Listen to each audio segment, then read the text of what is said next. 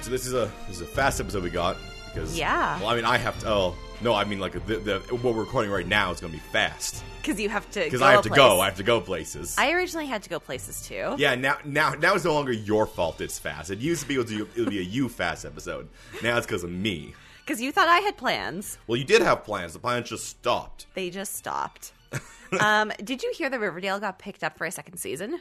I did not hear that. That is awesome. Yeah, Which so- means that we got us another season of Riverdale coming up. Exactly. Another Yeah. season of Moa. I mean, there'll be some in between it, but we will do another Riverdale. Exactly, which That's is awesome. That is awesome. I know. That's why I was refraining telling you while we were setting up the microphones. Okay. So I was like, hey, I have something to tell you. No, but I'm going to keep it a secret. That is done well enough, I guess, that they're going to. So that's good. That means we have at least 13 more episodes after these I am very episodes are done. selfishly happy. I don't honestly know yet because we haven't seen the ending if it deserves a second season. Nope. But it's going to get one. And we're going to talk We're about going it. to talk about it. Woot! All right. Okay. So usually we banter a little bit more at the beginning here, but we're just going to go right into it. Because Kevin's got places to be. I got places to be. All right, this is episode 7, In a Lonely Place. In a lonely place.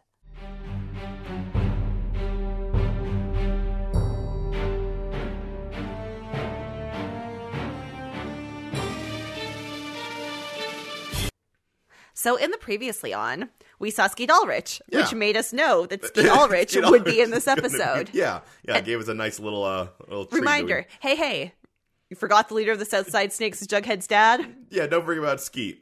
We haven't talked about him for a while, so Yeah, he'll be back. here you go.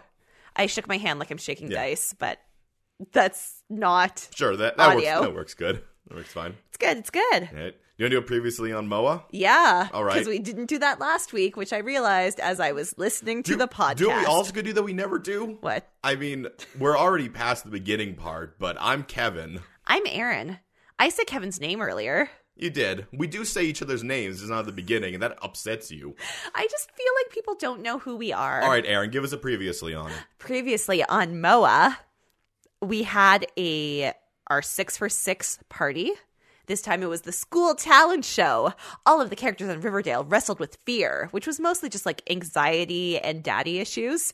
And Archie wrestled with stage fright, which is the biggest fear of all. In our news, we discovered that we also have the werewolf mask that was put on the show. So that's cool. That's a real big connection to our real life. I drank some beer that I stole from a fundraiser. And by stole, I mean I put on the fundraiser and took home the leave-ins. And we were very, very, very tired. So hopefully the podcast was funny. Also, a car burned down. So I wanted to say that my favorite quote from H.P. Lovecraft is the oldest and most primal of all human fears is fear of performing on stage. So you're exactly right. So I was correct. My recaps are just getting better and better. I'm so good at previously on. And now on this episode, we start with Jughead's on ecstasy, apparently. Oh my god. This dream sequence is amazing. Yeah, so because it was solely created for comic book readers. Yeah, because so you're in super vibrant pastel world. Jughead is wearing a crown. It is the 1950s, all up in here. Betty is next to him. Veronica's also there because she also needs to be in this scene. Polly and Jason also there, being happy, being in love. Yeah, and the Coopers are there, which is so Jughead thinks the Coopers are a good family. Jughead, you are sorely disappointed. Yeah, which, you think he would have picked up with, the creepy interrogating over pancakes. See, he did that because he loves Betty. Yes. But I would almost say that a better one of those is that if we had already been introduced to, Molly Ringwald. Doing at the Andrews house. Andrews house, because that's much better than the Cooper's house. And then Archie could be sitting there with Valerie. Yep. Or maybe in Jughead's insane world, he thinks that Veronica needs to be with him. Or maybe Cheryl. Who knows? I don't know. Who knows? I mean, Jughead doesn't think he exists because he's a ghost, so that's a problem. That's true. He has a weird little flash where he sees, his dad sitting on his dad is in the quintessential bad dad pose. He's on a lazy boy with a beer in his hand watching just a flickering TV.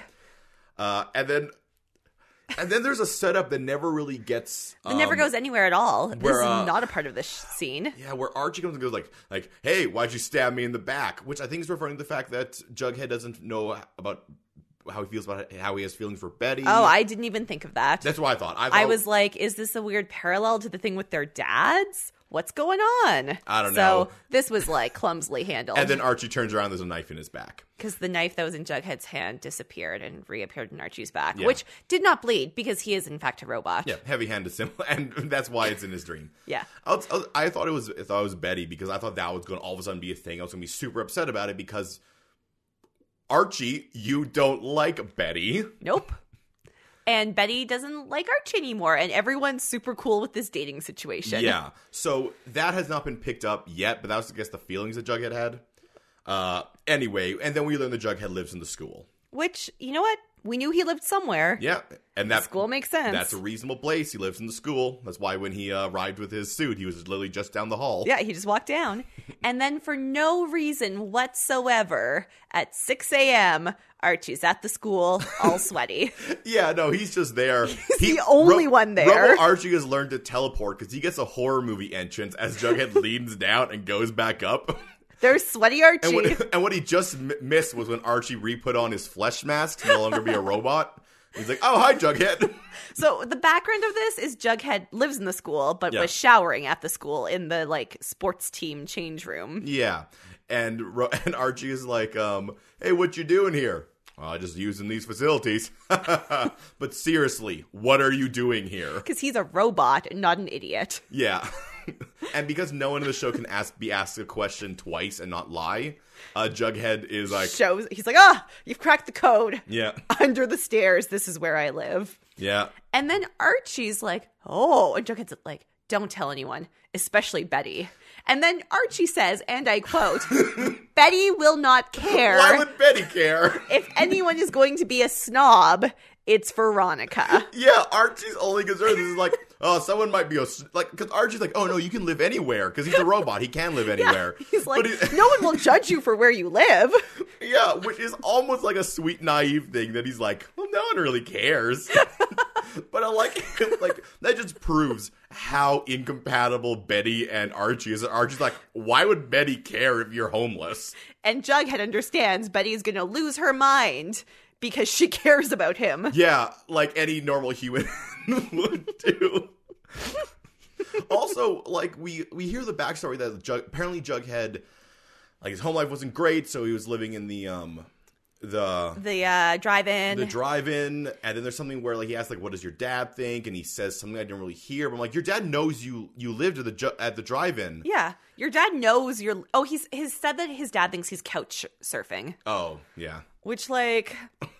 I guess that's an upgrade from living in the drive-in. But, like, they're basically the same thing. Yeah, also his dad is in a gang, which nobody brings up in this episode. Because apparently no one knows that he is the leader of the gang except for Hermione. Well, I don't think he's like, I think he's the leader of the gang. I think he's the leader of the gang. Because he's the one that she's referring to. The one that she paid off. But later he says he doesn't know I'm a serpent. So are you not the leader of the serpents? Yeah, what is going on? Yeah, what is your relationship to anything? And how does no one know you are in this gang? Yeah, apparently he keeps it hidden very, very well.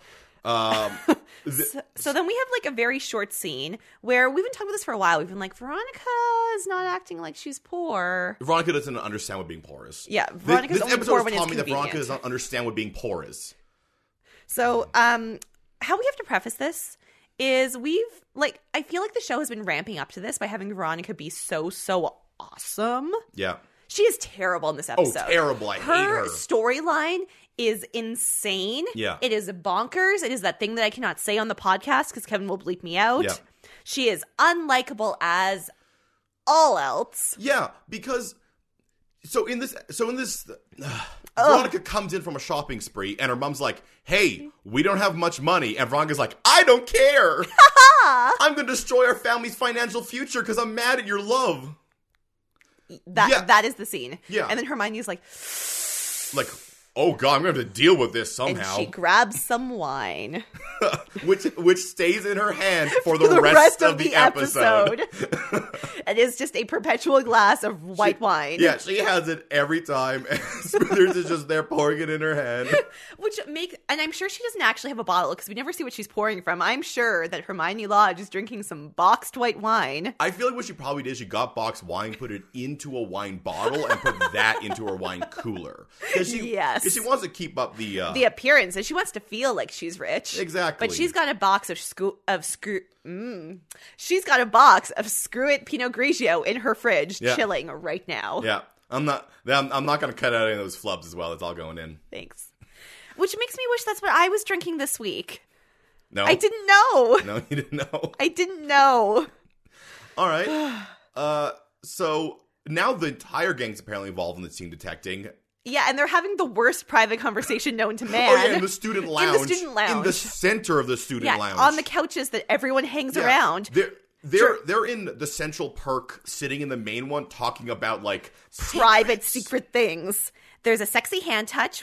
It's not sexy at all. No. He puts his arm around her and, like, touches her shoulder. And everyone's like, well, but, I mean, to be fair, he doesn't do, like, because the friend one is you do on the same shoulder the side you're on. It's very... He goes around and grabs her hand. So it's like, okay, so they're not hiding this. When we say he and she, we obviously mean Jughead and Betty. And Betty, yeah. It's very casual. It's very sweet. And what this non-private conversation is about, where is Polly? Yeah. What are we going to do? Yeah. Who burned down the car? Yeah, Kevin's involved again and continues to do nothing. Nothing useful. Other than be there. Then I wrote the Andrews are such suckers. So... Oh, no, I know what I meant by that. So they have their non-secret conversation. Yeah. One of Cheryl's minions overhears this super obviously and clearly sends a text to Cheryl. Yeah. It's like the most obvious thing you have ever seen. The fact that this minion wants to latch on to this information, because they're talking about how, like, they don't talk about how Polly's pregnant. They talk about how Polly is missing from the asylum. Which isn't really an asylum. The Sisters of Holy Mercy Sorrow. Yeah, those ones. So I'm shaking my head skeptically. Yeah, so they're talking about how, like, she escaped from there, and then they're like, and they explain they're like, but if anyone hears she escaped, they'll think she killed Jason.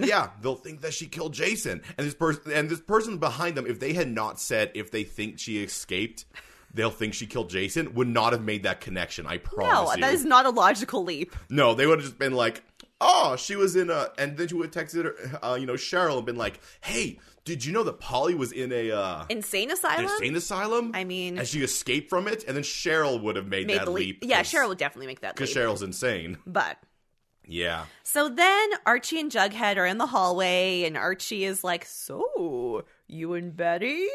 And again, you think this is going to be a dramatic scene. Yeah. But then Jughead's just all cute and it's like, yeah, we had a moment. And Archie's like, yay! Yay! Huzzah! People are happy, yay! I want to say that, like, this entire thing, well, I love the Archie and Jughead friendship. It bugs me that it's now the 7th episode. And before this, we haven't really seen them interact much. Which makes me think that Archie's like, you know what? I'm done with my own stuff now. Maybe it's time to care about other people. It's possible he ran to the end of his programming and was like, need to initiate new program. Because he has just figured out that Jughead is homeless. Yeah.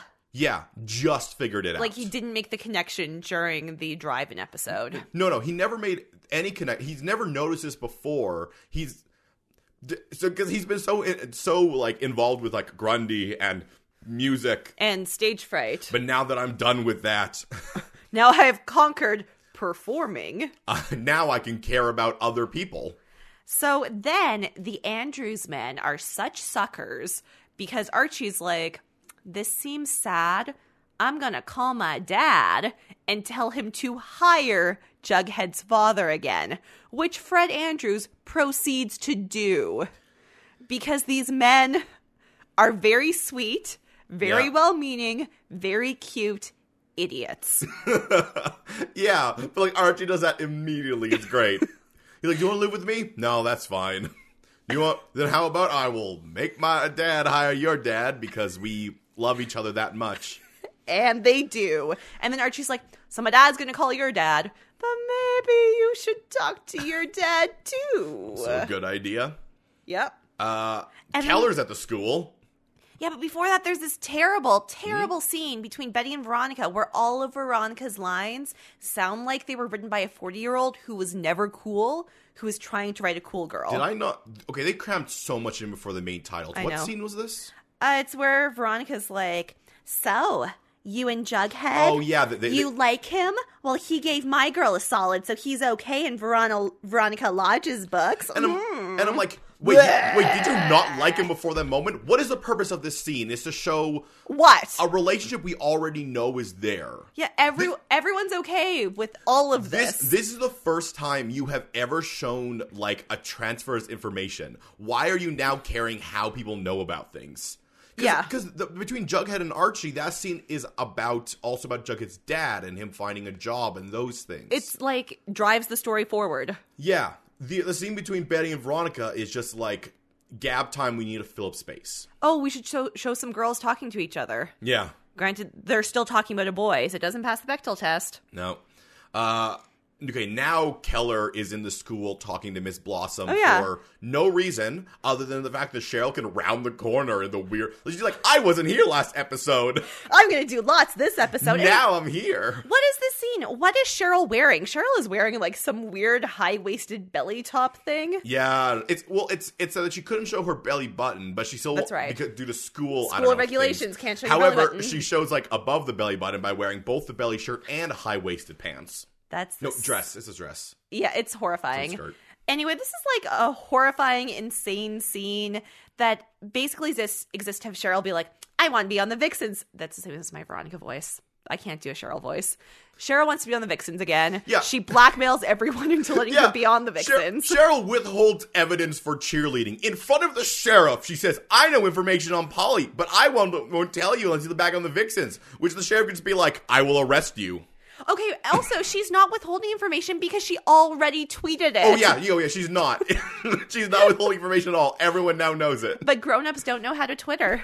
Yeah, exactly. I guess. So Cheryl's essentially telling him that Polly was in an insane asylum. And she escaped. And she could have escaped before. Yeah. Ooh. Yeah, Cheryl is very much like Veronica in the fact that she grabs little bits of information and then explodes with it. Yes. So she does the exact same thing that they thought. It was like, oh, they could think this. She's like, yeah, I will think it. So she escaped from the insane asylum. That means she killed him. That is the direct... She escaped from the insane asylum now, which means she killed him before. Then. That's like being like someone was in jail and they escaped from the jail now, which means they could not have been in the jail earlier. Despite, like, okay, we're just going to say the logical thing that you're all thinking. Yeah. If she escaped before, people would know. Yeah, why would she go back? Like, they could have tried to pull something up where they're like, well, maybe the Coopers let her go back, and that was never a thing, and they're doing this. And that goes conspiracy theory to a whole new level. But at least it, like, shows some logical progression of thought. So, the point is that Cheryl is evil again. And Cheryl also does not know how to Twitter because her tweet has only gone out to her minions, which is not how Twitter works. Yeah. And it is all hashtags. Yeah. There's no body. Because the only way you can do it direct to people, which you can still find, are when you do @. And there's no @ in that one. It was all just hashtags. And it's not just to her minions. It's public because Kevin sees it. Yeah. Yeah. Yeah. Which makes them worry that like, oh, we have to find Polly first. I'm like, or what? And then there's like this oh, no, wait. That doesn't happen next. Yeah. No, it's the thing where like Kevin shows up and shows them and is like, we have to find Polly first before they do. Then I was going to say, and then there's an insane mix of searchers, but first we have to go to Jughead's dad's trailer. Well, now it's the main titles. Yep. Yeah. So now then main titles are done. I didn't write titles this time. You stopped it on the titles. Oh, yeah, and I screamed about her text being all hashtags. Yeah. And that's what I wrote instead. No, we go to titles on, we have to find Polly before... something. I don't know, the rest of the town... Like she tweets out, get your pitchforks, but people tweet out crazy stuff all the time. And they're like, she said pitchforks. There's going to be pitchforks. Oh no! Oh no! We need to rescue her. So yeah, then Jughead goes to talk to his dad, and the Southside. And when you first see Jughead the second, he is terrifying. Now he's just kind of pathetic. Yeah. And you know what? Skeet Ulrich does not look as rough as he did in the first couple episodes. No, but he's supposed to be rougher. Yeah, I don't know. Yeah. So the scene goes the way you expect it to, where Jughead's like, please take the job. And his dad's like, no, I'm not going to give in that easy. I'm tough. Look at me hide all this alcohol while we're having this conversation so you don't realize how much of it there is out. Yeah. Your mom left me. Murr. It's like, what kind of man would take a job back after he's been fired? I'm like, a man who doesn't run a gang? Like what is your... I believe Jughead's line is, a man who has a job. Yeah. No one cares. No one cares he runs, or at least is in, presumably runs because he takes money. Yeah, and he's the Jughead... toughest gang in Riverdale. Jughead knows he's in the gang. Maybe no one else does, but Jughead knows. He has to know. There's no way he's just been in that gang since he got fired. No. Because he was selling stuff that he was stealing. Yeah. So, yeah, but he agrees that he'll go in for the job. Yeah, and so it's nice. That's good. Betty and Jughead can get a group of searchers together better than the sheriff can. Like a crazy good group of searchers. They're like, I thought when they said we have to find Polly, like we have to do it secretly so no one else knows. No, they just get people. There's grown-ups, there's football players. They get a bunch of extras to come in. Reggie's helping them. Yeah. Well, that's because Archie and everyone else is there. And, everyone loves Archie. Okay, so this episode does not have a party. This is the party. The search party is the party. It is the party because it's when everyone is there and we get all of their separate storylines coming together. Yeah, it just happens way sooner in the episode than usual. But there's still, I would still say 7 for 7 on parties. I would still consider that a party. It's known as a search party. So as Kevin said, there's a bunch of nonsense scenes. Yeah. Not nonsense. There's a bunch of different storylines coming together. Yeah. Archie apologizes to Betty for not being there for her during this. To which I'm like, Betty told you not to do it. Yeah, Betty was like, no, don't worry about it. She said your robot skills could not help in this situation. Go play your music. But now she wants your sharp eyes. Yeah, your sharp robo eyes. I presume during this entire thing the sheriff was just off with Jerry. Yeah, because he wasn't there. Because all he's got was that. And then Veronica has the dumbest plot known to man. She's not really looking for Polly. She's wandering with Kevin with a coffee and her designer purse. Yeah. Oh God, Veronica is there just to be the worst person ever. In the last few episodes, she's been Miss I should be in this scene. They're like, okay, we don't want to give her her own stuff right now, so let's just put her into these other things, but don't make her fit in there very well. Because we want people to notice her. Yeah, the part when she's sitting with them in the crime circle. Yeah, she had no purpose in that scene. She contributes nothing. She doesn't really care that much about the mystery. Yeah. Because she says we should all move. Yeah, she said, why don't we just all leave? Let's all leave. And then she gives, what I used to do when I was back in New York is I would go out with my best gay, which is awful. Never say that. Yeah. Her best girl. No, her famous friend. Oh, yes, her famous friend. That's why Josie is there. Yeah. And her best gay, her famous friend. And some arm candy. Yeah. And I'm like, you did this when? When you were 13? Yeah, you are 15, you girl. You are 15. You are a sophomore. And so she comes to the plan, which, Kevin is clearly... because he has not told her about Moose or anyone about Moose, and Moose is still struggling with his sexuality. We assume. Which I think is a more interesting story than a lot of things we've seen so far. But this is happening off camera. Yeah, Kevin's going to be there. Josie's going to be there because now they're friends. Because she was briefly in the Pussycat Dolls? Yeah, so, Josie's going to be there, and then she decides to bring Reggie. Because he's in the vague vicinity of them. Who's doing, a selfie where he's, pulling on his eye or something. He's crying? I don't know. I don't know, but that's the best shot of Reggie, where he just looks up and he's like, yeah!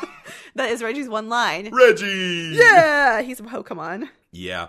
Then the two there's two search groups going on. Oh yeah, because the Blossoms are also out being British. Oh no, and searching. They have a bloodhound, and I'm surprised they didn't have a broken rifle leaning over their arm. Yeah, they are in tweed. They are wearing very obviously hunter rain boots. Yeah, they look like they're going hunting. They have those riding hats on. The Blossoms definitely are involved in the most dangerous game. Yes. Yeah.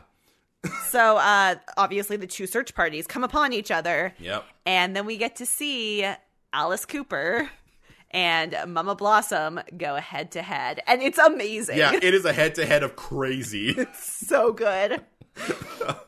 I would say that Alice comes out on top.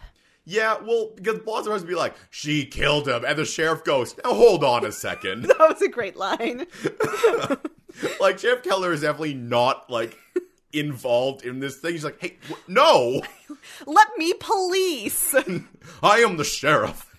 I have declared myself. I will tell you when crime does and does not happen. And then smash cut to no longer searching. An undisclosed amount of time later. Yeah, the searching has stopped. We have an awful CoverGirl. Like, I don't know how much money CoverGirl paid to get this show on the air. Enough to pay for their own focus racks. Because so Betty and Alice Cooper have a scene where they are plotting for their press conference in like the 6-foot Jesus room. Oh yeah, they are in what essentially is a church. Yeah, there's pews. I think it's the 6-foot Jesus room from the Sisters of Everlasting Sorrow and Mercy. I presume that's where they are. We don't really see where they are, but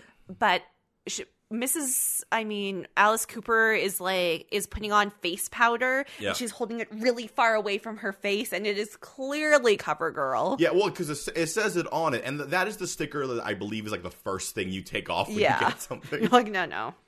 So anyway, she's got a plan. And she mentions something that I wish I wrote down the line, but she's like talking about like how we'll have the high ground, like something like this, and then it cuts away to a wide shot that like reveals, they're in a church. And I'm like, are they going to pretend that Jesus is on their side? I mean, technically, so they do a press conference where they reveal their one trump card. Which is that Polly is pregnant. Teen pregnant. With Jason Blossom's kid.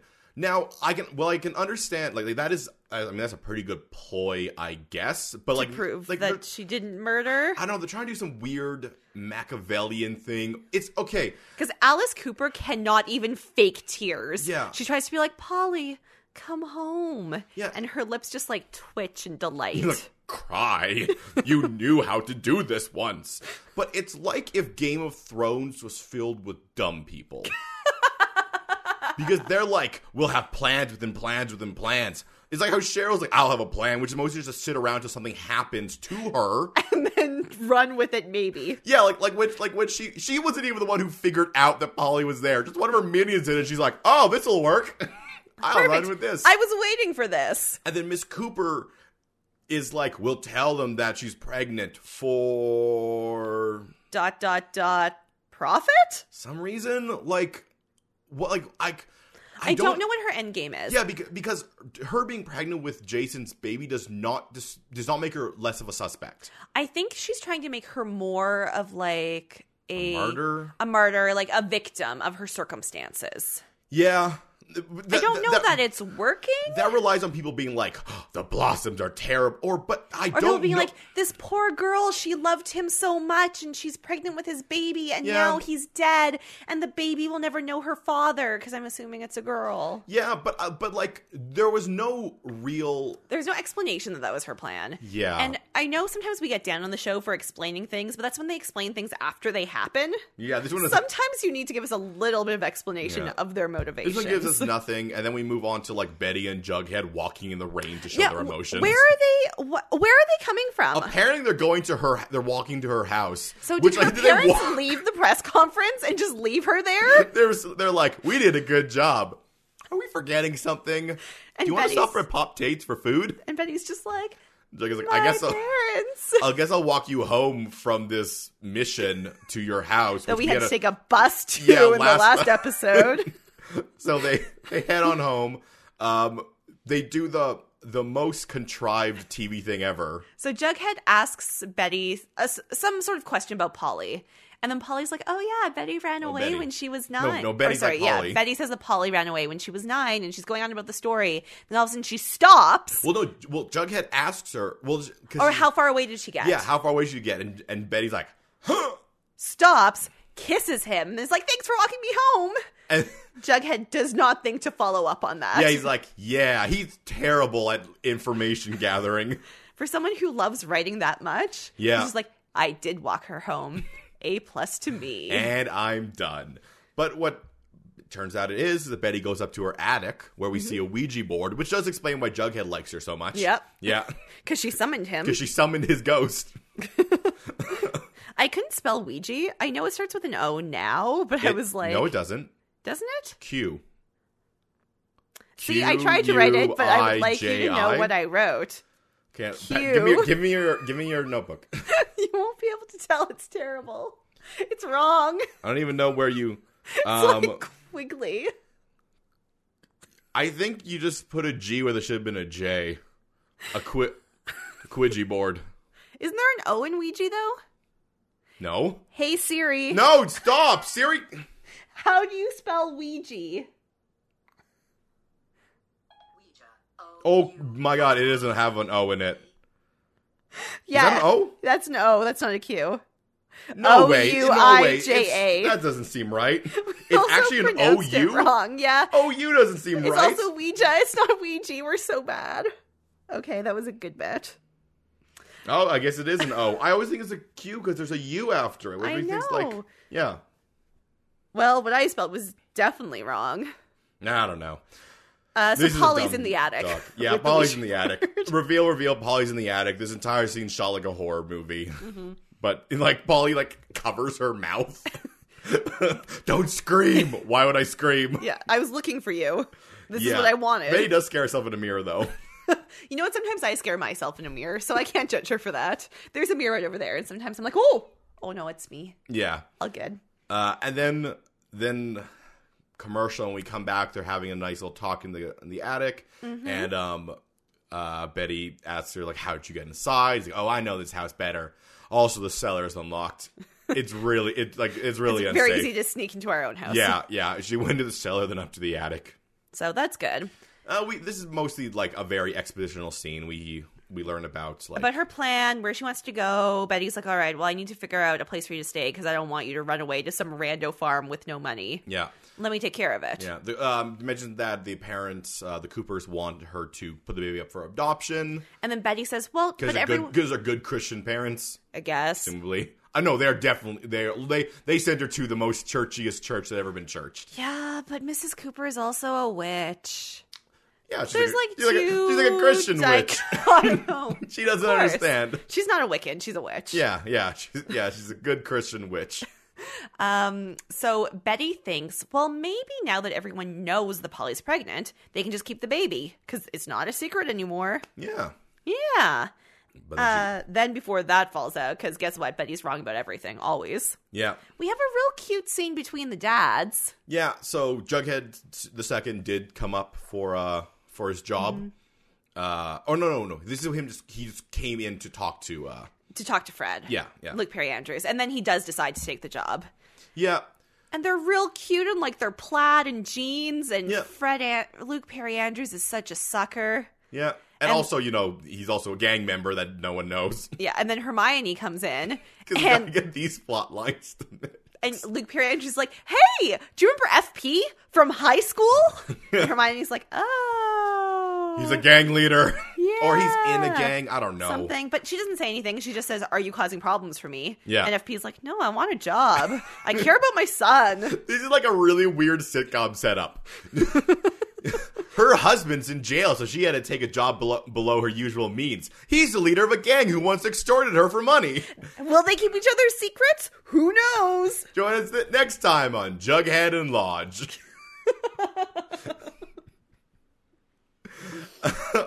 So then we get more lying from the Coopers. Yeah, Betty's good at playing dumb. The Coopers lie like lying liars. This is the best time that we've ever had information gathering because Betty's like, hey, where's the baby going to sleep?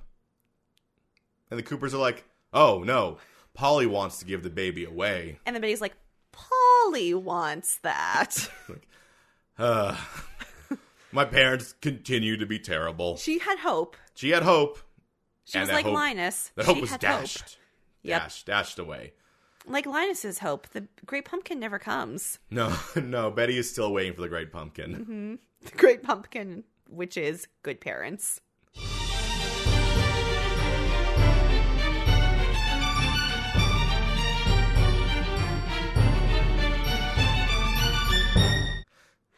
Hey, Aaron. Hey, Kevin. What are you drinking today? Today I am drinking a very large bottle of Diet Coke because I thought that I had a 9 p.m. dinner reservation, which is very late. Yes. But I don't. Yep. But I had already chilled the Diet Coke. So I'm still drinking it, despite the fact that I really wish I was drinking some boxed white wine. So you have boxed white wine, but you are drinking. Yes. Yeah. Yeah, the boxed white wine is in the basement. It is also left over from the fundraiser. And when we are done recording this, I am going to go drink some. Because it is a Friday. So this is more of an episode of What Will You Be Drinking? What will I be drinking? Sometimes I drink things that aren't alcohol. I know. Refreshing. Refreshing Diet Coke. That was a good segment. It's a real good bit. You know what? Let's because that was such a quick thing, let's move to this other really quick scene where Veronica is talking to Betty about babies. I didn't even write this down. Well, it's when like Betty essentially is now they're talking about Polly being pregnant. Oh yeah, and Veronica has says, an odd amount of cleavage. I didn't notice that. I was more focused on the fact that Veronica an odd amount of cleavage. What does that mean? Veronica never has cleavage. It's an odd amount though. Well, Veronica's always wearing like these real high-necked Tom Ford dresses. I looked at it and I'm like, this is odd. Look, I just pulled my shirt down. No! How much cleavage Veronica has. All right, Veronica's like, oh, I could talk to my mom, who I'm currently in a death battle with. It's foreshadowing, guys. Foreshadowing. Yeah. Right there. Yeah, because Polly essentially needs money. Yeah. To get away from her crazy parents. In this Not that town. Mrs. Lodge has any money to give her, because they're... You good? Yeah, I choked on the Diet Coke. All right. I choked on the Diet Coke. I'm good. You just fell back. You back now? What are you going to say? Veronica's mom has no money to give them because she's poor. No, Veronica continues to not understand the situation she's in. Veronica is so vapid in this entire episode that like she doesn't understand what is going on with her life, and she seems so aware of it in the first episode. I know, but it's like she's lost it. It's like being in Riverdale has made her think she is so above all these other people that she doesn't realize that she is so below where she was before. Yeah, she's like, well, at least I'm still better than them. Her mom has a job doing books at Fred Andrews Construction. And she doesn't seem to understand that that's something she needs to do. It's not like she wanted to do it for fun, so she with her boyfriend. That's what Veronica thinks, though. She's like, oh, Hermione got a fun job. Yeah. To hang out with Luke Perry Andrews. Yeah. Yeah. Well, Cheryl continues to come smashing into scenes like some sort of freight train. And we learn that she literally only cares about blood. Yes. Yeah. Like, now that Polly is pregnant, yeah, Betty is Cheryl's family. Yeah, she's so like, now Cheryl cares about Betty. Like, I am so happy about this, and my parents would care the same way because the Blossoms are vampires, and they need no more spawn. They need a half-vampire child that will age way too quickly and end the war between the clans. This is the only thing I can understand because, like, it's so weird in, like, 2017 for someone to be like, no, it's okay. You have another one of our family inside you. It's like, this is creepy. I mean, they are like spooky colonial ghosts. They are spooky. They're spooky Victorian ghosts. That's true. Yeah. Cheryl does have an awesome line, though, that I wrote down because Betty's like, well, do you trust Polly? And Cheryl says, no, I think she's crazier than a serial killer on bath salts. But I now don't think she killed Jason. So... Yeah, Cheryl continues with her thing of just being chaotic anything. Yeah. So now they're all on the same team, and I wrote, are they all on the same team? Cheryl will be whatever team she decides in that episode, like, matches her. It's true. You know how Archie sort of just, like, flutters to where he needs to be with his, like, robot mind? Cheryl's like that, except for it's... like flames just bursting wherever she needs to be. She leaves a trail of chaos behind her. Yeah, she's like, now I'll be on this side. Now I'll be on this side. What is most interesting? Blood. Then we get like, it's kind of extended through a few scenes, but we mostly just get a nice family time between. Yeah, there's some cute reminiscing. So Jughead and Archie are hanging out because now they're friends again. Yeah. And because Archie's done with his stuff. Exactly. He's ready to have friends. Yeah. And they're throwing a ball around and they convince their dads to go and get some dinner together. And the dads had a good day at work. And then there's some hilarious like chitter-chattering about things that happened in high school. Yeah, they had a band and they had a van. I just want to say it's real weird that Luke Perry Andrews had a band. Because he does not understand Archie being in music. No, I think I never thought that he didn't understand Archie being in music. I think that the fact that they had a band and Fred wasn't that good at it. So he sort of thought like, okay, Archie's like I was. Keep in mind when he talked to Miss Grundy, he didn't ask, is there a future music? He asked, is he any good? That's true. Like he understands that music can be a future. He just wants to make sure it's one that Archie can do. That's fair. And he's heard him play, so he's like, oh no, Archie could do this. I couldn't. I didn't have the commitment, or I didn't have the skill. Or but Archie has something I didn't have. Yeah. Robot skills. He forgot that he programmed in some, like, when he first was building Robo Archie. He was like, man, remember when I had a band? Yeah. That was cool. So he programmed it in.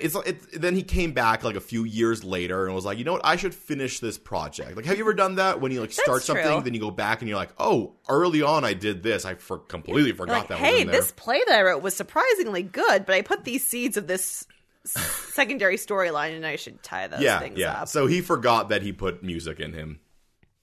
And then things get a little weird when I don't understand why Jughead doesn't want his dad to pay for dinner.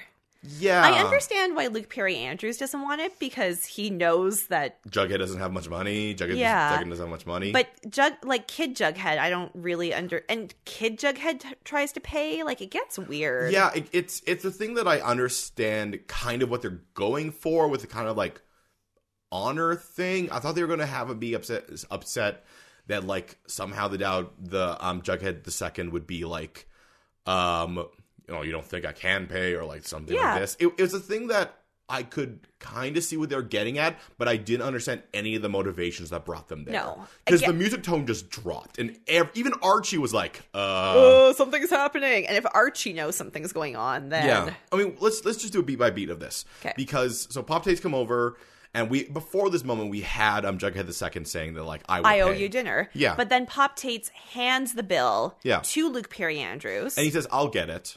Yeah. And they fight. They have a little bit of like, no, like let me. I said I would, and he's like, no, I'll do it. It's fine. Yeah. And then he walks away, or Pop Tates walks away, and Jughead like calls him back to try to pay, and then Jughead the third for some reason comes in. Let's call grown-up Jughead FP. All right, FP. Because that's what they call him on the show. Why? Because his first name is Forsyth. He's not Jughead Jones II? Jughead is a nickname. Jughead's name is Forsyth Jones III. Are you sure about that? Because I am 100% sure. Because her baby, their child is legitimately called Jellybean. Yeah, but I've Googled this a lot, and like I can guarantee you, Jughead Jones III's name is Forsyth Jones III. Okay, I would have accepted Jughead because they also named the other baby Jellybean. Yeah, or Jellybean was her childhood nickname, and now she's tried to make it cool. JP, and her name is probably like Jillian Beth, which is not a good name. All right, I will. I was just going to accept that they're all called Jughead because why wouldn't I? I know. Yeah, you didn't do the research I did. But like we don't hear about that. Everyone just calls him Jughead. He introduces himself to Veronica as Jughead. She says Jughead, and he goes, "Yeah, Jughead Jones III." I know, but they do call grown up FP, which means they all have the same nickname because you're not Jughead Jones III. Then you're Forsyth Jones III, nickname Jughead. Or he's a child and just thinks Jughead Jones III sounds better. I can tell you 100% their first name is Forsyth. No, I agree with you. I think it's dumb. Well, that's their name. And they also call Daddy Jughead FP on the show. That's why I was confused. That's why I was calling him Jughead II. Well, I have filled in the gaps for you. But yeah, it gets real weird. I don't know. Yeah, there is drama in this scene. It's because they want FP to be able to say, "You owe me this one." Yeah. So Archie can later follow up on that. Yeah, so he ends with saying, "You owe me this one," and then the dinner ends. And then Luke Perry Andrews is just like, hands thrown in the air. Yeah. Metaphorical hands thrown in the air. Not literal. Yeah. So now cut back to the worst storyline. They're at, you know which storyline we hate. Veronica comes in, and she's like, I'm going out. And her mom says, where are you going? Don't say clubbing. And then her response is not, don't say clubbing, because you're 15.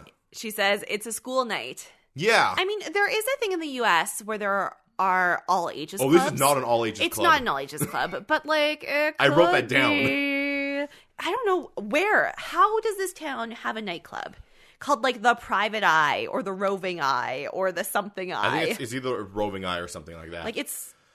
But Veronica's like, no, I am gonna go out, and like, what? Like, eventually, you're gonna.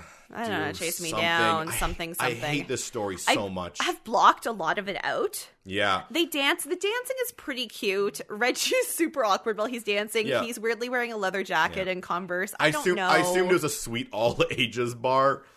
Until we know it's not. Yeah, and they're having some drinks in there.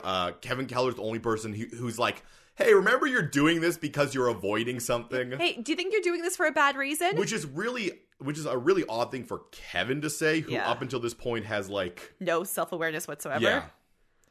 No external awareness either. Yeah, no, he is. And then Veronica tells this like bad story, this word that I can't say on the podcast story, about how when they oh my god.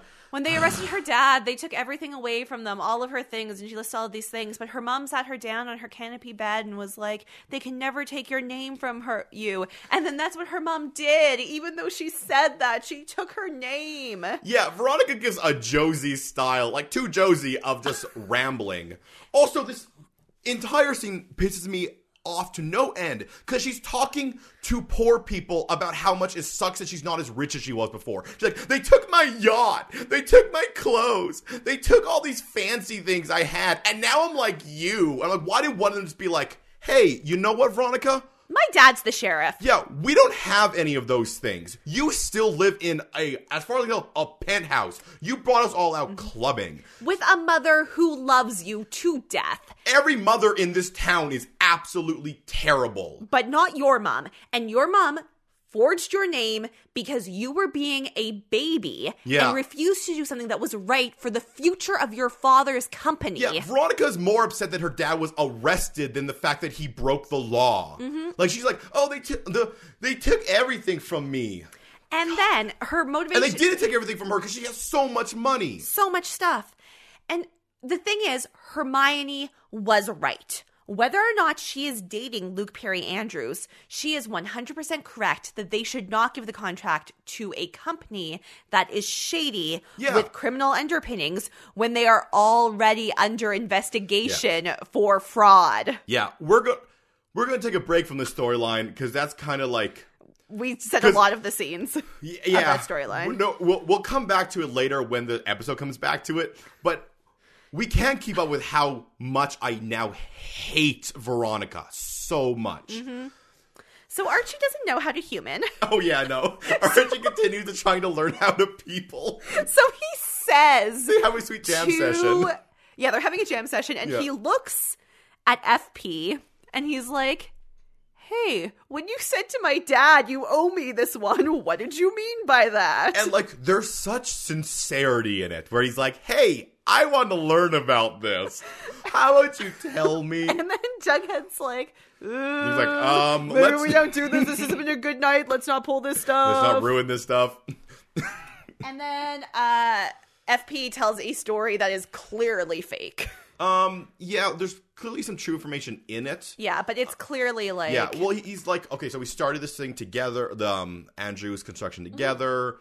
And then he was like, he's like, all your dad had was you and your mom. I had one extra person. And hospital bills. For something that we don't know what it is yet. Yeah. But then they're talking about... So he's like, oh, I had to take some odd jobs, and I accidentally took one that got me in some trouble. Yeah. And then I got arrested, and your dad bailed me out. And then he told me that he had to buy me out of the company. Yeah, and he made me sign a contract that said the bail money he spent was actually so he would buy me out of the company. This continues the line of people being like they're more upset that they got caught than the fact that they did something illegal. Yeah. And Archie, because he's a robot who doesn't understand how humans work, is like, oh, this must be true. I thought my dad was good, but he's bad. Now I need to think. Oh, no. And then FP tries to drink a bunch. Yeah. Then we have, like, a weird cutaway to Betty discovering that the Blossoms are more evil than her parents. Yeah, Betty, don't give your baby to vampires. Yeah, the Blossoms are like, tell us where Polly is. And Betty's like, maybe not. But you're a part of our family now. You and Polly. This scene is great because until this moment, I don't think anyone, like, truly rationalized. Like, Betty was like, my parents are crazy. My parents are crazy. And then she sees the Blossoms and like, there's a level above this. My parents are still bad, but they're not the worst. You're the worst. And guys, here's a PSA. Don't give your babies to vampires. You don't know what they're going to do with them. No, they'll do weird things. And then we go, like, back to, like... the Veronica storyline. No. First we have Archie and Jughead. We're back. That's why I said this is weird aside, because they leave the... It's just that's right, because Forsyth, FP comes back in and he's real drunk, and he's like, Jughead, drive me home. Yeah, and so, Jughead's like, okay. And Archie and Jughead have a quick little talk where, like Archie has feelings, and Jughead is kind of like... Yeah, dude. Yeah.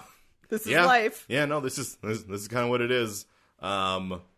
Yeah, this is where Archie, like, decides what his thing for this episode was going to be. He's like, I don't know what I'm doing this episode. I'll do this. This'll work. I like this. This gives me a story. Yeah. I have a friend.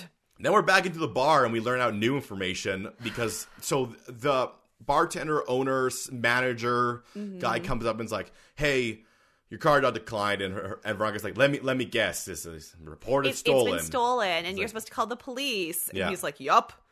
And then Reggie's like, call the police. We'll tell them our age. I'm like, so you snuck into the bar. Cool. So you used fake IDs. And then, does not Kevin say something about, I'll tell you who my dad is?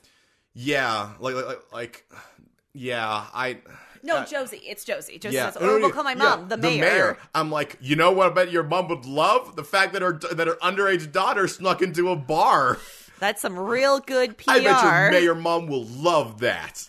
So they can never go back to this bar. Oh, no, yeah, they are done. Veronica hands over a bunch of cash. Yeah, and she's like, and she does this super smug thing where she's like, oh, yeah, this means she's giving up. It means that we can now talk to you. Like, no, your mom is worried that you are running all the money that they have left out. By the way, I just want to, sidebar here. I think this is the first time in the show we have seen teenagers drinking. Yeah. Which blows my mind because I feel like all of the shows, they didn't drink a lot on Buffy. There's an episode where Buffy starts drinking and it's a big deal. Yeah. But One Tree Hill, Gossip Girl, Veronica Mars, these shows all have teens drinking. Yeah. A lot. And on Gossip Girl, it's barely even a plot point. They're just having martinis all over the place and no one's concerned. It's barely a plot point here as well. But it's interesting that they... With, one party per episode. Yeah. This is the first time we've seen teenagers drinking. Yeah, it's the first time on screen we've seen, them with alcohol in a weird, toss-off thing. Yeah, I don't know. I don't know what that means. I'm not sure what discussion I want to have about it. But it stood out to me, and I want to pinpoint it, and I want our listeners to, tweet me about it. I honestly, assume that they put that line in because they're like, man, they're 15. Can't go to a bar. Let's have a sneak into the bar. They just snuck into the bar. There's so many drinking teenager shows. I think they forgot. Okay. After the rest of nonsense that this storyline has pulled at trying to pull our heartstrings, I'm going to say that they forgot. I'm going to say that some writers wrote this storyline and they're different from the writers that did the good ones, and they forgot that they're 15 because the mom is even don't sneak into clubs. The mom who anything we else knew about her, she'd probably be like, no. You're a teenager. Do you know what I'll do? I'll call the only club in town and tell them, hey, Veronica Lodge, my 15-year-old daughter, is going to come to your bar and try to use a fake ID. Here are some pictures of her. Yeah. Yeah. So then we have a scene between Jughead and Dad is when Jughead brings his dad home. Jughead's storyline is all too sad. He tries to talk to his dad about how he talked to his mom and his mom's getting her GED, which is really sad. And how Jelly Bean is going to go by JP because she's 10 now and wants a cool name. She's so cool. And his dad passes out on the couch. Yeah. Yeah. Yeah. And then Archie's upset by new information. He immediately assumes his dad is in the wrong. Yeah, he's like, hey, I was told by FP that you you scammed FP. He even says it he even summarizes the story in a wrong way. He's like, I heard that you made him give up the company. And Mary Andrews is like... We're like, how would I tell you the story? And you can come to your own conclusions. Yeah, so he tells him that, he was doing illegal things and he was stealing equipment and selling it elsewhere. Yeah, that was the side job. The side job was not like painting people's fences like Huckleberry Finn. Yeah. Well, I mean, even FP said, like, and I got in some trouble. And you don't do that by, like, painting a fence. Unless you scam everyone else into painting the fence for you. Exactly. But yeah, so he tells him a story that's like, yeah, we were like, we did this, and then like these happened, and then eventually, like, it's like if what he says is if someone is drowning, at a certain point they have to be willing to be helped. Yeah, you can't force them to be saved. Yeah, but then Archie's without like making yourself drown. And then Archie's just like, but what if Jughead drowned too? And like I'm like, that is very, very sweet. But also, I'm sure at the time that is something that Luke Perry Andrews thought about. I'm sure Luke Perry Andrews assumed that if the mom was going to run off, she would take both of her children with her. Not Jughead. Yeah, why did Jughead go with the mom? So, like, I'm sure Luke Perry was like, no, this is the thing I have to do. And if he knew that Jughead was living in the drive-in, he would have been like, hey, Jughead, you need to live in my house right now. Because I mean, everything we see in Luke Perry says that he would do that. Yeah. And like, if he ever thought that anything was going to go wrong for that kid, he would have been like... And he even says to Archie, like, I gave him a bunch of chances. He kept stealing things. Oh, yeah, because Archie's like, why wouldn't you give him a second chance? I gave him many chances. And yeah, so like it's very sweet. Like, but you don't have to drown Jughead as well. And I kind of wanted that to be like, I thought about like trust me, this is something that I thought about. This is something that yeah. Anyway, now we are back to the worst storyline. And Hermione Lodge makes a lot of really good points that maybe she should have made earlier, and I don't remember what they were because I have full-on blocked out this storyline. I was mostly, I'm like, don't let Veronica win this one. And she gives her a really reasoned argument about why she's doing all the right things. Well, yeah, and one of them being like we should not, we should not deal with criminals. Yeah, and Veronica's upset by that. Yeah. She's like, well, I want you to tell Dad that you forged my signature. So what Veronica wants is like, I don't want you to make out with Fred Andrews under this roof. And her mom's like, okay. Yeah. And Veronica's like shocked by that. She's like, what? In her head, she's like, I'll go to my boyfriend's house. Yeah. If it gets there. We'll make out in the sweet office where we work together for 8 hours a day. That has a couch. Like, well, I'll deal with this. And he's like, and I want you to tell Dad that you forged my signature. I don't want him thinking that I betrayed him. And I'm like, your dad doesn't care. Yeah, Hermione's like, all right. I like how between Veronica and Hermione, they own that company. Yeah. Yeah. Yeah, there's two of them. Yeah, here, because that's the weird way that they split things up, they own that. Hiram doesn't actually own that company anymore because they have 2/3 of apparently all the stakeholders. Yeah, her motivation is, like, insane. It's annoying. Yeah, Veronica is very, very much, which, I mean, I guess she's young. She cares about her dad I know a lot. she's 15, but, like... But I think there's a level where, like, why isn't she upset that her dad lost her all that stuff? Like... Mm-hmm. Her dad would rather have money than take care of his family. Yeah. Is basically what it shakes down to. He would rather take these chances and do these bad things. So he could be richer. Than be there for his family and give them unwavering support and not go to jail. Well, it's another thing where, like, there's these parallels that I don't even know if the series has realized they're doing, and the parallels between Hiram and FP. Yeah. They're both people who are on different, like... They both try to do the same thing with different levels of success. Yeah, absolutely. And to be fair, FP did it on a much lower level, but they both... failed miserably. Yeah. And it just like there's a parallel there. Whereas if FP had just kept working with Fred Andrews Construction... Maybe. I mean, we can't... he was also an alcoholic. He was also an alcoholic. Luke Perry Andrews is very clear that he had a lot of problems. Yeah. Hiram, as far as we know, is not... He'd probably be like a high-functioning alcoholic, like rich people are. Exactly. His alcoholism is too high-functioning for anyone to intervene. Oh, yeah, and in the scene, Hermione still has... still has that wine glass, still in her hand. Oh, no, Kevin! Yeah, and then... Then the show goes crazy. Yeah, then the show goes absolutely bizarre, because... Okay, Jughead walks into the blue and gold office, and Weatherby and Keller are there, and they give him a look, and they're looking at the murder wall, the beautiful mind wall. And I was like, oh no, where is Kevin to be? Because at first I thought I was going to go to a place where they're like, you stole the evidence. Yeah. And then I was like, Kevin reconstructed it from his memory. Yeah. They didn't have any evidence. They just had the wall. Yeah. And then they're like, oh, it's time. Like, you should come with us. And then as Jughead's walking past Betty and Archie, he says, call my dad. I'm like, the police should call your dad. Yeah, where is your grown-up? They cannot talk to you. Yeah, because this goes right into a scene where Keller is interrogating Jughead, and he is a minor. Yeah. Yeah, this is illegal. And his dad has not shown up. There is no grown-up. Yeah. No one is taking care of him. Yeah. So, like, maybe there's a scene where he definitely didn't waive it, because as soon as they start asking him questions, like, I want a lawyer. I want my dad. And then they're like, whoa, he's being obstinate. He's giving us lip. He's 15! He is advocating for his civil rights. Yeah. So the craziness of this is they were like, oh yeah, we went through the car and we found your fingerprints. Which makes sense, because you found the car. And you told us you touched stuff. But you're on file. Turns out when you were in elementary school, you tried to burn down your elementary school. It's like I was playing with matches. And he's like, and I have your record. Your grades are really high, but you get in trouble at school. And it's like, yeah. His mom left them. His mom does not have a high school education. Yeah. He lived in a trailer park. Yeah. His dad is the leader of a gang. No kidding, he has some problems.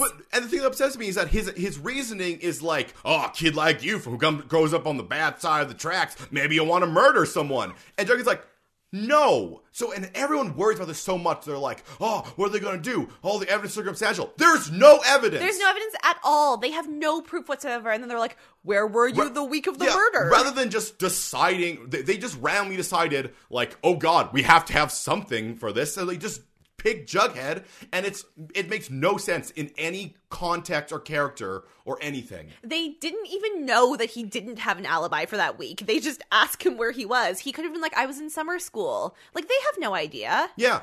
I mean, like, he was going to go on that trip with Archie. Yeah. Yeah, which apparently didn't happen, so he was off doing something else. But what if he did go on the trip? Oh my God, no alibi.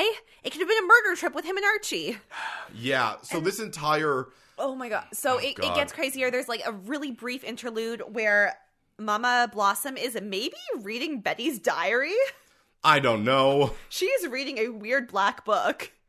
And they're like sitting in a room that cannot exist in reality. Like, it's like kind of a lounge, and they're just staring at each other. And Miss Blossom is like, you said that Polly was a party girl. I think she might be reading Cheryl's diary. These girls need to stop keeping Apparently diaries. in front of Cheryl. And like, you said that Polly was a party girl. Did you ever see her do drugs? And Cheryl's like, I don't think so. And then in her head, she's like, oh, I forgot my parents were crazy. Yeah, I'm like, oh, the Blossoms want to steal that baby. Yep. No duh. So then hang on. Funny enough, I think them teaming with the Coopers might be the best thing ever, because Coopers would be like, yeah, take the baby. It's true. We don't want the baby. The Coopers are roundly spiteful, like, no. Now you can we want it. Which I can also imagine the Coopers doing. Yeah. So then, for some reason, because Sheriff Keller does not know how to police, Betty is in the interrogation room talking to Jughead in person with no supervision. No, and essentially just being like, all the evidence, once again, this is what they say, all the evidence is circumstantial, and there's no evidence. There's nothing. GD evidence. There is nothing. The only evidence they have is that his fingerprints are on the car, but they know why they're on the car. They told them, we found the car. We touched the car. And then Luke Perry Andrews does something that is so amazing, but you know it's going to go so wrong. Yeah, Luke Perry Andrews is like, oh no, he was working for me. And then he fabricates a time card. Yeah, and once again, I'm like, I mean, that's good. It's almost like the show Archie being like, yeah, my Dad. And maybe it won't go anywhere because the show likes to fake us out. Yeah, but like all I can think is that the big thing is that, like, oh, his dad's not here yet. And like, oh, Dad, he's not here yet. But I'm like, he shows up a minute later. Yeah. If Luke Perry had taken just a moment to be like, should I do this? Should I not do this? Then he would have came in the door And, like, yeah, he probably would have been a lot more like, how are you doing? I mean, he was pretty drunk, and he probably would have caused a ruckus and maybe also been in jail because Sheriff Keller doesn't know how to police. Yeah, but Jughead would have been out of jail at that point. That's true. Once somebody talked to the Keller being like, you know what you're doing is illegal, right? Yeah, this is not how you police. This is absolutely illegal, which only goes more to cement the fact that Keller just decided he was the sheriff. Just declared himself sheriff on the day that Jason Blossom went missing. The entire setup is absolutely bizarre. So FP shows up. He's riled up. He's angry. He wants to storm into the station. Luke Perry's like, no. Nay, sir. Yeah. Then he won't listen to him, but he does listen to Jughead. And then it's... Robo Archie, this is a very sweet moment, but makes no sense because Robo Archie's like, he can live with us. And I'm like, why are you bringing this up right now? It's apropos of nothing. Like, I don't even think FP was like, Jughead, let's go home. Yeah. Archie just says. No. Yeah, Archie just randomly says, Jughead can live with us. And he's like, oh, what? I also wrote that down. I'm like, why is Robo Archie trying to steal Jughead away? It's like somewhere in his processes, he was like, I can fix this if problem. Jughead's not there, then he'll be happy. He's like, they thought that he was the bad guy because he didn't have anywhere to live, but if he lives with me... Yeah, there's no lead up. Also, they do not know he was living in the school. No. So, Jughead wants to go home.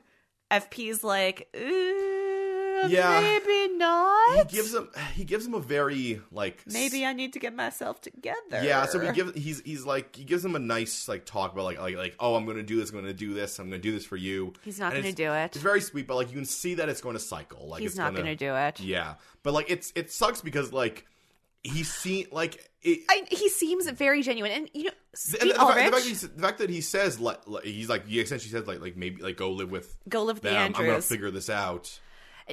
Skeet Ulrich, I know he's got like a intriguing history of body of work. He's always struck me as a pretty solid actor. Yeah. He really does kill the scene. Yeah, and like I was thinking about this, the dads are really good casting on this show. Great. And I love that they're both former teen drama stars who have grown up. Like they're killer. And I looked at their ages. They're old enough to have teenagers. Like the most interesting thing about like this is that Gang Dad and Dad seem like two completely different characters. Yeah. To the point that I'm going to see what they do in the next few episodes, but I almost feel like maybe they should have been different characters.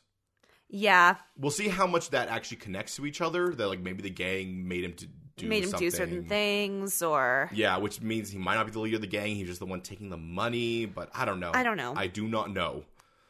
So this is very, very sad. Yeah. This is obviously going to spiral so far down. Yeah. We have to go back to the terrible plot line because that's where it gets wrapped up ish. Oh yeah. This is not as bad because this action that's going on. But I can't help but hate Veronica still. So Cheryl brings Polly. No, Polly's not there. No. This is just Veronica and her mom. That's when the call. Oh right. Yeah. I forgot about the call because we don't see it.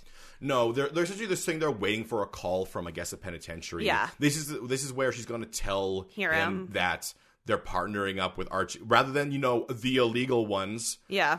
Which is, again, the right choice. Her daughter is sort of supporting her, but she's just there to make sure she does it. Yeah. Like this is somehow, I know, going to come up to Hiram trying to manipulate Veronica. Because she's so dumb. Then Cheryl decides that her parents are crazy. No, hang on. This is Is where, there still more? This is where Luke Perry Andrews and Archie talk. This is where they have their thing where like Archie's like, "Thanks, Dad, for doing that," and Luke Perry's like, "You're right, I shouldn't." Oh, we already talked about that. Okay, fine. Now it is they're at the diner with the scene. Them like, "Oh, this is gonna go bad." And we already talked about that. I mean, they fabricated the timesheet. Yeah, this is where they fabricated the timesheet. Yeah. It's like, oh, you've done this before. They have their tricks, I have mine. I'm like, what? Thanks, Luke Perry Andrews. Why is that a thing? Your lines are bad. Yeah. So they're sitting in the everyone with Polly. So Polly, Betty, Veronica. I don't know. Polly should not be in the diner, by the way. Like, she should not be wandering around in public if she's trying to stay secret. Yeah, only Polly. Only ones who matter are Polly and Betty. Yeah. Are there? Then Cheryl comes in and she's like afraid to touch her belly. And and then she's like, you can't go to my parents. They're crazy. Well, duh. Yeah, the boss, they only care about the baby. No kidding. Yeah. Like, yeah. Obviously. Absolutely.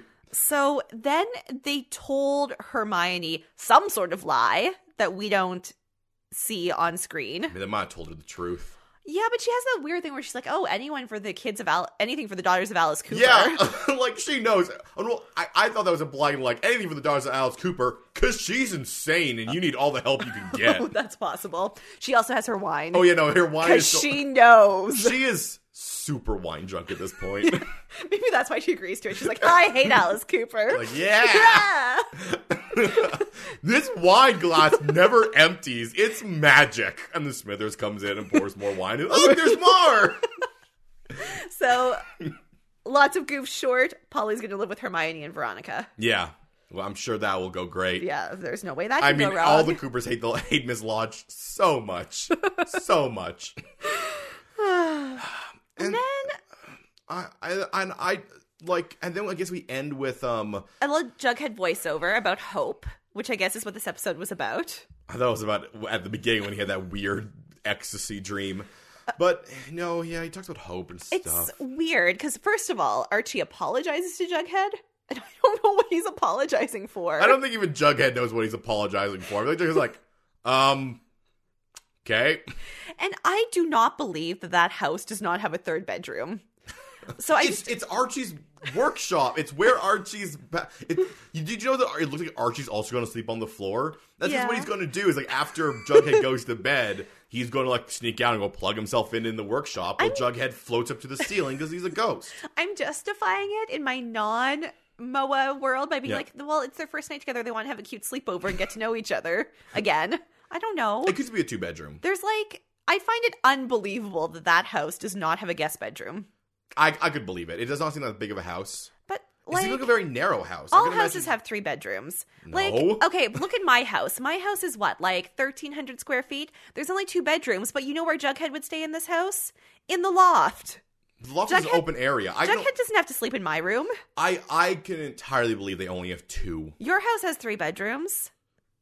Yeah, but that doesn't mean every house has 3 bedrooms. I think this convenience for the sake of a cute scene that makes no sense. No, I disagree. I can believe that there only being 2 bedrooms. The master and the kid. Anyway, there's a really short voiceover. Yeah. And then we fan to FP's house where he's drinking because that's his game. Because they asked, like, do you think your dad will be at work tomorrow? And Jughead's like, I don't know. The answer is no. Yeah, probably not. Also. And then we see in his closet and he has hung up Jason's letter jacket right in front of his Southside Snakes jacket. So and I would say that it would be like, oh my god, he had something to do with it. But I'm like, this setup is bad. You know what I think? No, I don't think that.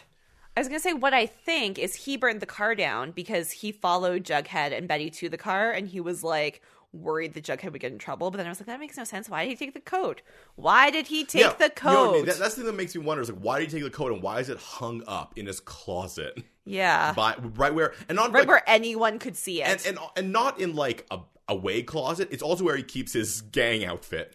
And it's like in the hallway of the trailer. Yeah. It's not in his bedroom. Yeah. They're doing the thing that I think I almost gave him credit for where they're just sort of like pinning different people. And they're doing it at the end of the episode though. So they're like, oh, maybe it's him. And it's not going to be him. It's not going to be him. But you know what I think he might have burned I think he burned the car. I think he burned the car. I think it's something to do with the gang. Yeah. Like they're like, you have to burn the car What's his face was selling drugs. Yeah. And the drugs were in the car. That's true. The drugs could be traced back to the Southside Snakes. Yeah, so maybe he had to go get the drugs and burn the car down. Yeah. And he took the jersey Maybe he wrapped the drugs up in the jersey jacket. That's so possible. So he could carry all of them. Why he hung it up, I don't know. If that is just so that we could see it, I will be very upset, but also not. Maybe he had to air out the jacket because the jacket smelled like drugs. I don't know. I don't know. We got 2 weeks to think about it. Hey, Aaron. Yeah. Did you find a CW moment in this train wreck of an I episode. didn't even think about that. The CW moment was when they were dancing in the club. That didn't need to happen, but it was like fun, and they were dancing, and their faces were so cute, and there were lots of like little shots that looked like they were pictures. And I mean, that's how I dance in the club. I'm willing to give this entire episode a CW moment because the Veronica storyline was terrible, and it was only drawn out for that long to raise drama. The entire thing with Jughead made no sense. Made no sense. It was because it was the most. Sometimes people like to just be like, oh, let's ignore that this is technically illegal, like they did earlier when they handcuffed him. Yeah, handcuffed and why are they suspects? They've already proven that they're willing to kill a guy. You know what? Betty is more of a suspect than Jughead is. But like pulling Jughead in for this thing that in a super amazingly illegal thing for a police service to do, and have no lip service for that at all. Like they even gave lip service to the thing by being like, thankfully they were able to talk down whatever was going on with that thing. So this episode was an absolute train wreck. Like it was just we were watching it and I was like, we got to the credits and I was like, I don't think I'm gonna like this episode. It was just so. It almost was like a filler. Like they needed to do something in the middle, so they took these weird, like plot points and drew them out for too long, and did the stuff that I am that just it like this episode made the rest of the series worse somehow. So I need to acknowledge something that I just referred to that most of you know about. Riverdale's going on a 2-week hiatus. Yes, which is like an insane length of hiatus, but whatever. Yeah. This is an odd length. This is a terrible episode to leave the hiatus on. Oh, I mean, I guess we got like the cliffhanger of his dad has the jersey, but you know what was a better cliffhanger? Who burned the car? Yeah, that was much stronger. They should have ended after the 6th one. Yeah, and then done 7 in the back half. Yeah. Like, wait, the 6th one was the burn one? Yeah. Yeah, the 6th one was the burn one. Yeah. Yeah, that would have been so much better instead of this thing that like. I mean, I guess this did bring Skeet Ulrich back in, and that is not worth it. But though. The other thing, the last episode gave us the burn car. Yeah. It gave us Archie finally overcoming his stage fright, and it gave us the Jughead and Betty kiss. No, yeah, and Polly running away. Yeah, that the 6th episode gave us everything you would need for someone to be like, okay, so car's been burned down, Polly is missing. Archie has done this arc, as far as we can tell. Betty and Jughead kissed. That would have been a perfect one to like end on. It's like people are like, in 2 weeks, I want to know what happened. Yeah, it's like they just had to fill space. Is there something going on? I don't know. That on Thursday nights? No, nothing happens on Thursday nights. I don't know. 2 weeks is a weird amount of time for a hiatus as well. TV's weird now, guys. I know. We should say that there will be episodes up for us. We'll have something else. Yeah, we have some plans. Some ideas of things we can do. But yeah. So that's a thing. Yeah, make sure you check us out on Twitter and Instagram. Both Podcast MOA, Podcast MOA. You can also please rate and review and subscribe to us on iTunes and tell all your friends about us. And if you want to interact with us, you can email us also at podcastmoa@gmail.com. If anybody around you ever mentions Riverdale, also tell them about the podcast that reviews Riverdale and gets so angry at it. So angry.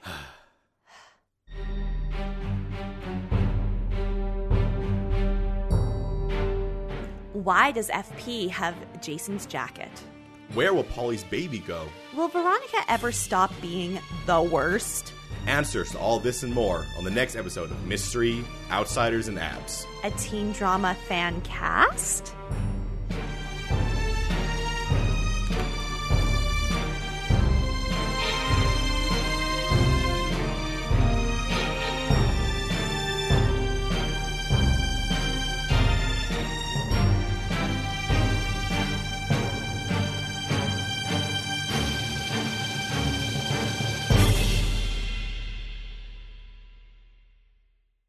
There's never answers to any of that and more. Bye.